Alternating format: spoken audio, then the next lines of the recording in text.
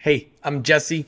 Let's have a devotion. Today we're going to look at the single incident that the gospel narratives give us between the birth of Jesus and the beginning of his ministry. It comes in Luke chapter 2, beginning in verse 41. Every year, his parents traveled to Jerusalem for the Passover festival. When he was 12 years old, they went up according to the custom of the festival. After those days were over, as they were returning, the boy Jesus stayed behind in Jerusalem, but his parents did not know it. Assuming he was in the traveling party, they went on a day's journey. Then they began looking for him among their relatives and friends. When they did not find him, they returned to Jerusalem to search for him. After 3 days, they found him in the temple, sitting among the teachers, listening to them and asking them questions. And all those who heard him were astounded at his understanding and his answers. So this is it. All right. The apocryphal gospels claim that there were all sorts of like weird adolescent miracles from Jesus and stuff like that, and none of that's true. The gospel give us just this one anecdote, this one story from young Jesus, and it's when he was 12 years old. Right. That's a pivotal age. The Jewish tradition that would later come to be known as the bar mitzvah, the son of the commandment, was celebrated on your 13th birthday, at which point, like, you were a man, you were expected to come to observe like the Passover and Pentecost. And this is Jesus' last journey with his family to come and observe the Passover, because he's 12, and upon 13, he'd be recognized as a man. And they have come to Jerusalem, all right? And this is where the cross awaits Jesus, 11 years later. And they lose track of him. They lost God. You ever felt like a boneheaded parent? Just remember, Mary and Joseph lost God.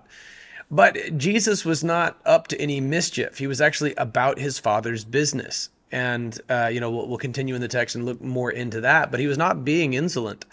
He was doing what actually seems quite reasonable. This is a massive traveling party, and it was about a day's journey to Jerusalem. And so it took them like 3 harrowing days to find Jesus. Can you imagine this? Can you imagine what that felt like? And he's listening to the teachers, but he's also asking them questions. And the effect that this had was astonishment. They're blown away at his understanding, perhaps indicated by his questions perhaps being rhetorical, as all of his questions are. And then his answers, which means that they also asked him questions. So it was clear that the wisdom that Jesus had went beyond just his physical age. He is fully God and fully man. Let's not repeat the same classic historical errors that have led to heresy among, the ones we call the early church fathers. Don't try to downgrade the divinity of Jesus, and don't downgrade his humanity either. This adolescent moment indicates that he, having lost his parents having gone off without him, has gone to actually the most sensible public place possible to be found. And he has been about his Father's business in the meantime. So what Jesus did at 12 years old is actually quite reasonable, and you're going to see that he's sort of astonished at his parents. What do you expect? Where else do you expect me to go? I'm in the most public place imaginable.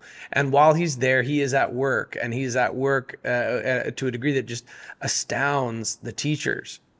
Now remember, he's in Jerusalem, going back to his hometown of Nazareth, and going back to places where people knew him growing up, and they knew Mary and they knew Joseph. They would underestimate Jesus, and they would discount his divinity. Even Jesus' own brothers would discount his divinity at first, because they saw him growing up, and he's in his hometown, and they didn't see moments like this one. So they would discount the divinity of Jesus. But it was clear to these leaders of the temple, as this 12-year-old boy is able to answer questions and ask questions and discuss things and give teachings in a way that is clearly of God. He is the Word alive. And even at 12 years old, okay, at 12 years old, I was drumming way too loud, and I was not I was not exhibiting this kind of maturity at 12 years old. But at 12 years old, Jesus, fully God and fully man, is proving already to the temple leaders that he is the Word of God alive. Let's look more at this one tomorrow.